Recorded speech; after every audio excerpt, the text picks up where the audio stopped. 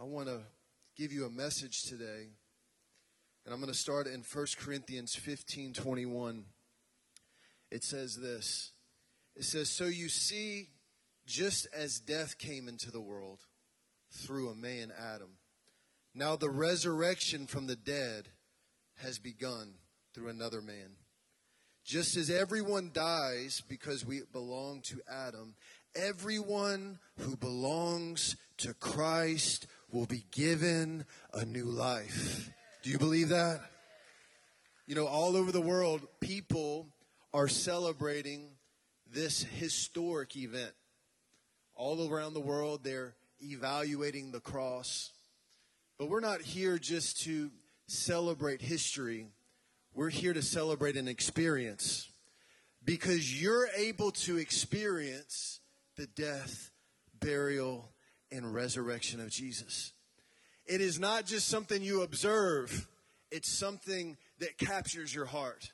It's something that brings you to life. Let's look at Romans 10:9.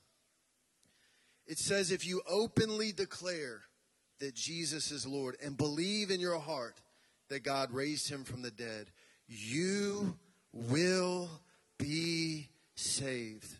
For it is by believing in your heart that you are made right with God. And it is by openly declaring your faith that you are saved. As the scriptures tell us, anyone who trusts in him will never be disgraced." Our salvation hinges on the fact that you believe in the death, burial, and resurrection of Jesus. In 2 Timothy 2:11, it says that you cannot have a resurrection without a death. And you might say, what does it mean to die with him? What does it mean to be buried with him? What does it mean to rise to life? Paul said, "I was crucified with Christ. Nevertheless I live, not I, but Christ lives in me." What was Paul saying? He said, I was crucified. He wasn't there with Jesus, but it was as though he was experiencing it himself. What does it mean to die with him? It means that you're giving up your own way. It means that you're relying on Jesus to save you. It means that you're giving your life and saying, I'm tired of doing life on my own. I believe that there's a Savior. His name is Jesus and I need him. Dying to yourself is saying, God, I can't do it without you. I need you. And the burial, when he went into the grave, it represents how our past is washed away. I don't know about you, but that's good news for me. That our past, our sin, this is why we get baptized. Because we believe that when we give our lives to God, that he washes away all of our sin. And that we begin to have a new life, a new nature with God. Paul said in Ephesians 1, he said, I pray that you will understand and experience the power of his resurrection. I don't want you to hear just a good message today or just see a good skit today and say, oh, that was good. My prayer today is Paul's prayer today, that you will understand and experience power of his resurrection. How many of you know he's alive? You see, we gain understanding through Scripture. And God, he's the best teacher. He gives us all through Scripture pictures to allow us to understand the death, burial, and resurrection of Jesus. It is the crux of Scripture. That word crux actually comes from the word cross. The cross is the center of all Scripture. And God is trying to get us to wake up to see our need for him, that we can die and be buried and rose again with him.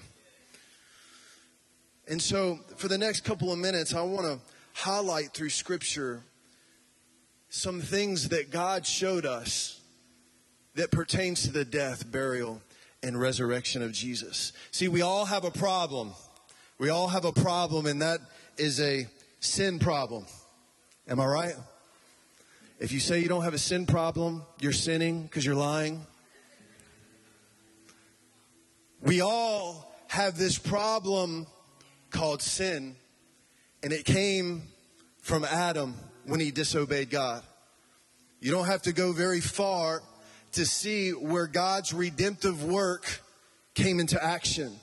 It was when Adam and Eve disobeyed God, the Bible says that sin and the curse entered man. See, the wages of sin is death. See, sin causes you to die to your relationship with God. See, we were born to have bodies that last forever, but sin actually put our bodies back into the grave. And there's a price for sin. Isaiah said that our iniquities made us far away from God. And he hid his face from us to where we could not, or he could not hear our voice. How many of you know that Jesus reversed that? God spoke to the enemy when Adam and Eve was cursed. And he said, curse is going to be the ground that you toil on. And he told the enemy, it was the first prophecy of the cross. And he told the enemy, he said, there's going to be one that you bruise or strike his heel, but he's going to crush your head.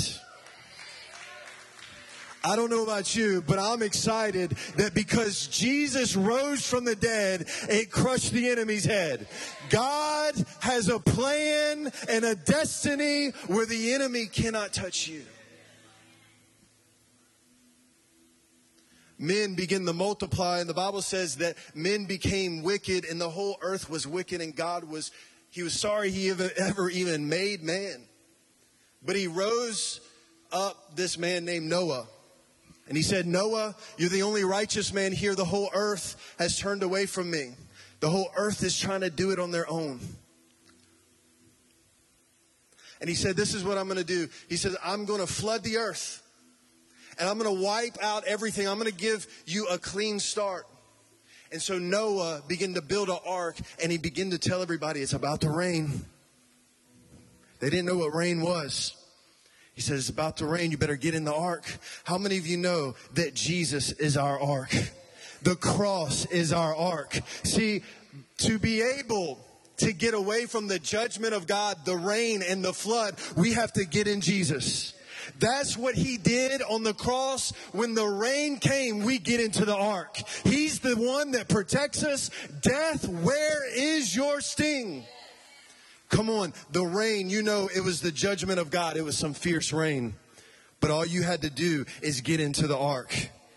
God flooded the earth and wiped away the world and wickedness, the lust of the eyes, the lust of the flesh, and the pride of life. And he caused man to start over and have new life. And he gave us a rainbow as a promise. You know, the beautiful thing about a rainbow is it has 7 different colors that speaks to us about the perfection of the cross and how his cross covered your sin, washed your sin, and wiped away your sin. It is promises and it is rights that you are able to access. And just like when you think God is far away, you look at the cross. Just like when we see a rainbow, we say, God, I believe that you'll never flood the earth again. And the Bible says that your sins go as far as the east to the west. He's a good father that is compassionate and that loves you and forgives you. Sin continued to multiply. And again, humanity begins to turn away from God. God found one righteous name was Abraham. Abraham, Isaac, and Jacob made the whole nation of Israel. They turned away from God and they found themselves in the hand of Pharaoh. They found themselves in the hand of slavery. How many of you know that sin will cause you to be in slavery? First you were doing sin, then that sin was doing you. See, and we can be here and we can put on our Sunday best. We can have our fake tans. We can have the cloud of perfume, but there's something on the inside. You have to ask yourself, have I conquered sin, or is sin conquering me? Because that's not the life and the promise that Jesus died and paid for in your life. Who the Son sets free is really free. God had a genius plan. He said, okay, what I'm going to do, I'm going to raise up Moses. And I'm going to teach them about the death, burial, and resurrection. And he said, Moses, I want you to get to all the leaders and tell them you got to get a spotless lamb. You got to slay that spotless lamb and put the blood on the mantle. And at night, the spirit of death is going to pass by. But those with the mark of the blood will not get touched. But everybody else, every firstborn will die. And so every leader got the blood of the lamb and put it on their doorposts, and they were able to be at peace at night. Can you imagine the screams, the agony, the things that are going on around them? But they were able to have peace because they knew that the blood of the lamb was going to keep them safe. And God was showing us a picture. The death of Jesus has covered you. That sin and death and hell and the grave has been conquered. You just have to rely on the Lamb. It's not what you do, it's what the Lamb did. Come on, you need the blood of Jesus. You say, well, I've been doing very well. The Bible says that our works are like filthy rags before God. They mean nothing. He's a holy God. He's perfect. We all need the blood of Jesus to be saved.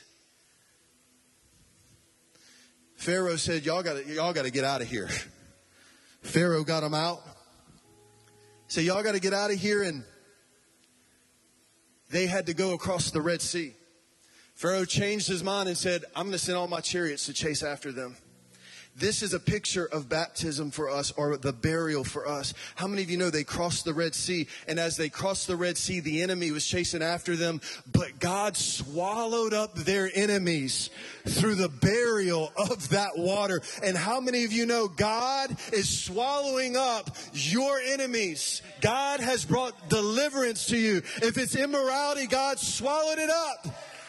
Come on. If it's divorce, God swallows it up. If it's bitterness, God swallows it up. If it's pride, God swallows it up. He is able to bring deliverance to his people when we believe in the death, burial, and resurrection.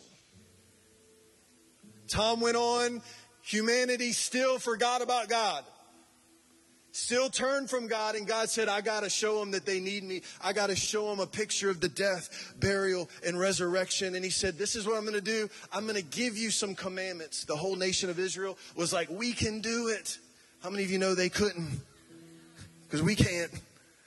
He gave them 10 commandments. They were like, we can do it, man. God, just give it to us and leave us alone. We got this. We can do it. So God made a plan and some rules. And how many of you know you only break rules that are given to you? He gave them rules, and they realized, I blew it. I can't do it. He said, I need you to do something. I need you to make a temple, and in this temple is where my presence is going to dwell. He said, this is what you have to do. You have to go get a lamb, and you have to bring it to the priest in the temple. And when you put your hand on the lamb, all of your sin is going to go into the lamb, and it's going to slay the lamb. Now, the temple had 3 parts. It was the outer court, the inner court, and Holy of Holies that represents the death, burial, and resurrection of Jesus. And they would take that blood, and only the priest could go into the presence. And they would have to wash off in baptism, and they would have to dwell in the presence of God, and they would be a mediator between God and man. They would intercede for man.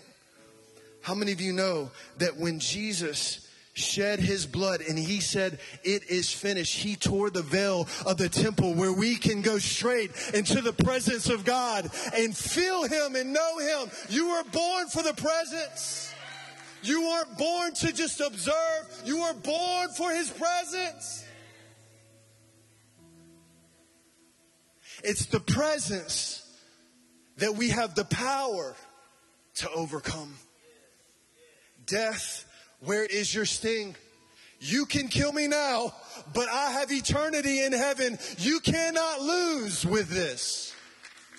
I'm bought and paid for. His grace is sufficient. You knock me down, I get back up, because greater is He that is in me than he that is in the world. Come on. God said, I need you to understand the death, burial, and resurrection. Centuries gone by, Isaiah prophesies. He said the nails in the hands of Jesus paid for our rebellion, and our iniquities was on Him, and by His stripes we were healed. David began to prophesy about Jesus. Everybody was waiting for the Messiah.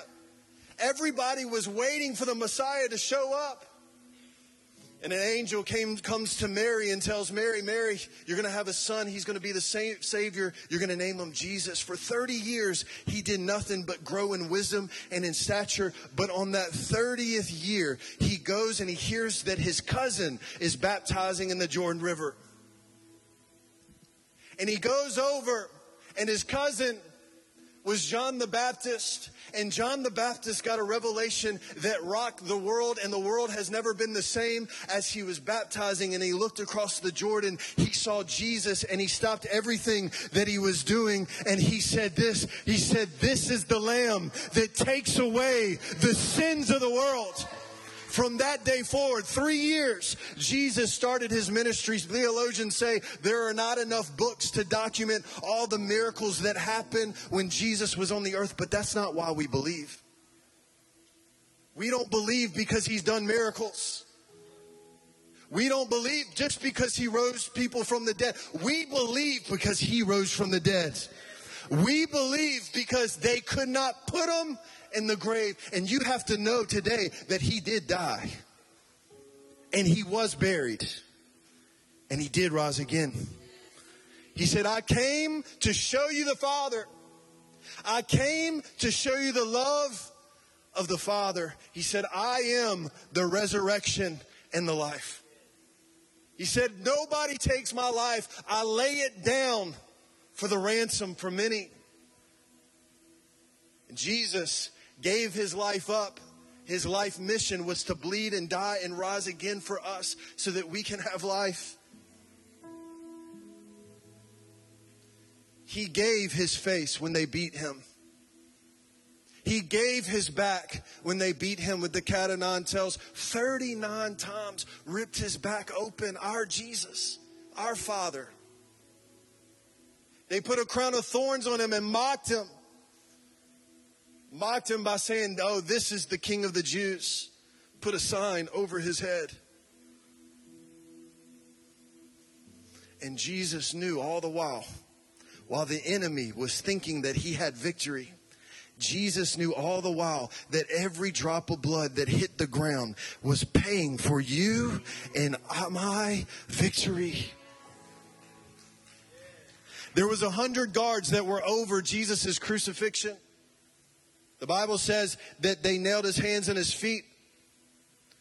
They put the nails actually in his wrist and in his heel.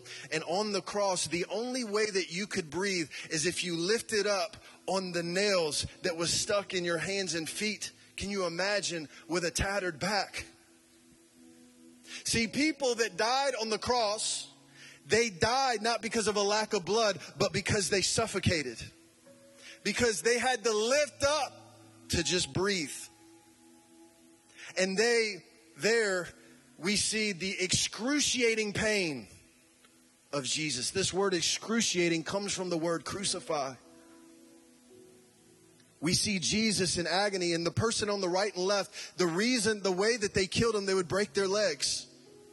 They would break their legs so that they would suffocate. In minutes, they would die. But how many of you know that Scripture said that not one bone would be broken in Jesus? He fulfilled Scripture perfectly. And the Bible says when they got to him, they looked at him and realized he was already dead. And just to make sure, blood and water, they speared his side, and blood and water came out. Recent studies show that blood and water, when it gushes out a heart, it comes from a burst heart.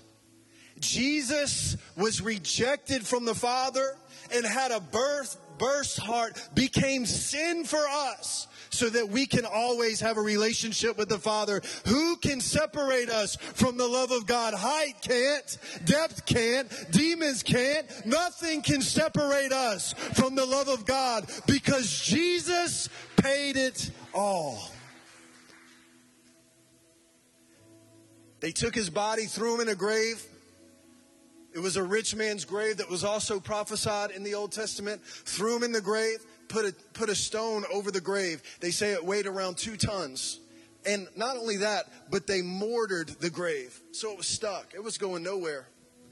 I think it's interesting because the guards were so afraid of Jesus rising from the dead or somebody taking them that they actually guarded the tomb so that nobody could come around.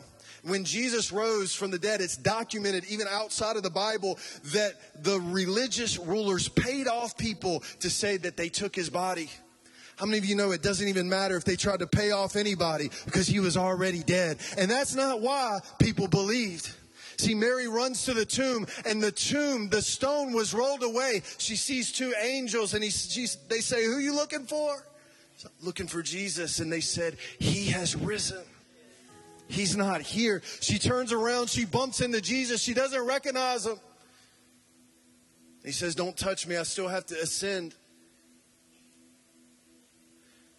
She runs back and she tells the crew. See, at this point, everybody was bummed out. Nobody believed Jesus was the Messiah. Why? Because he didn't raise from the dead. They thought he was dead. The disciples, the believers thought he was dead. All the while for 3 days, do you know what he was doing between the cross and the resurrection? Do you know what he did? He descended to the gates of hell and took the keys back from the enemy so that we have victory, that we don't have to live in death any longer. He took captivity captive. He wants you to believe that in that burial, he took your captivity captive. Your past is over. It's washed. His voice is evident in your life. And you got to love Jesus because he makes a grand entrance. He starts to come around. The Bible says that he made himself visible to 500 people. Not just visible. He sat down and ate with them. You can't get confused with that. He sat down and ate with them, drank with them. Listen, nobody believed in Jesus until he showed back up. Even his disciples were like, "I'm going back fishing."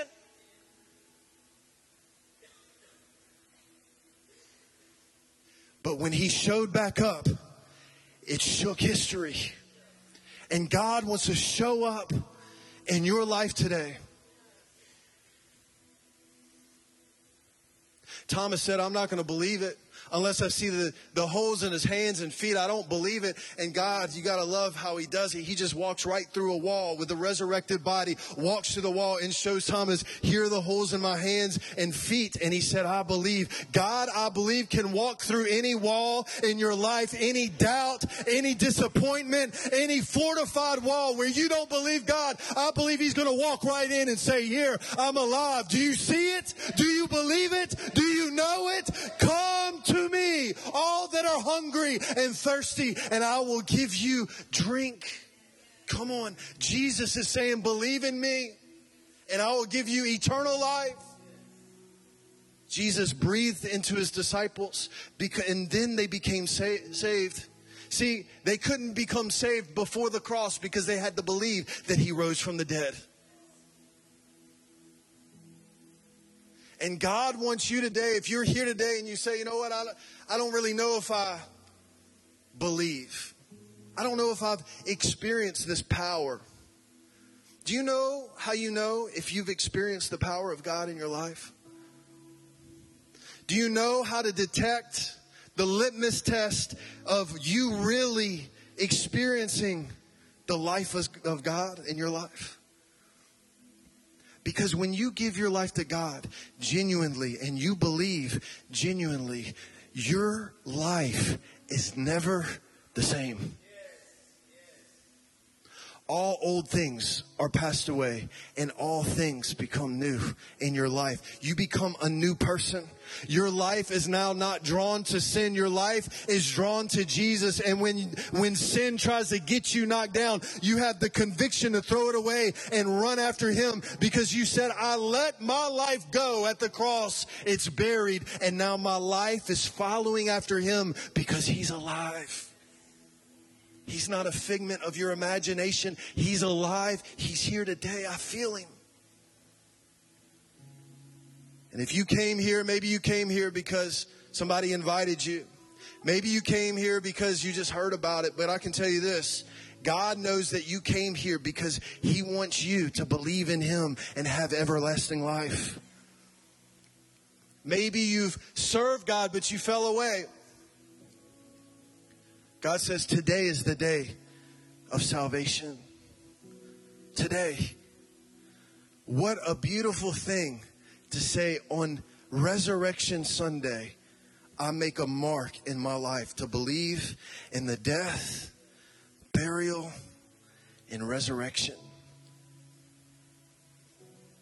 If you say today, I want to make that decision, I decide to believe that He is Lord, that He rose again, and He's alive today. I want to say a prayer with you.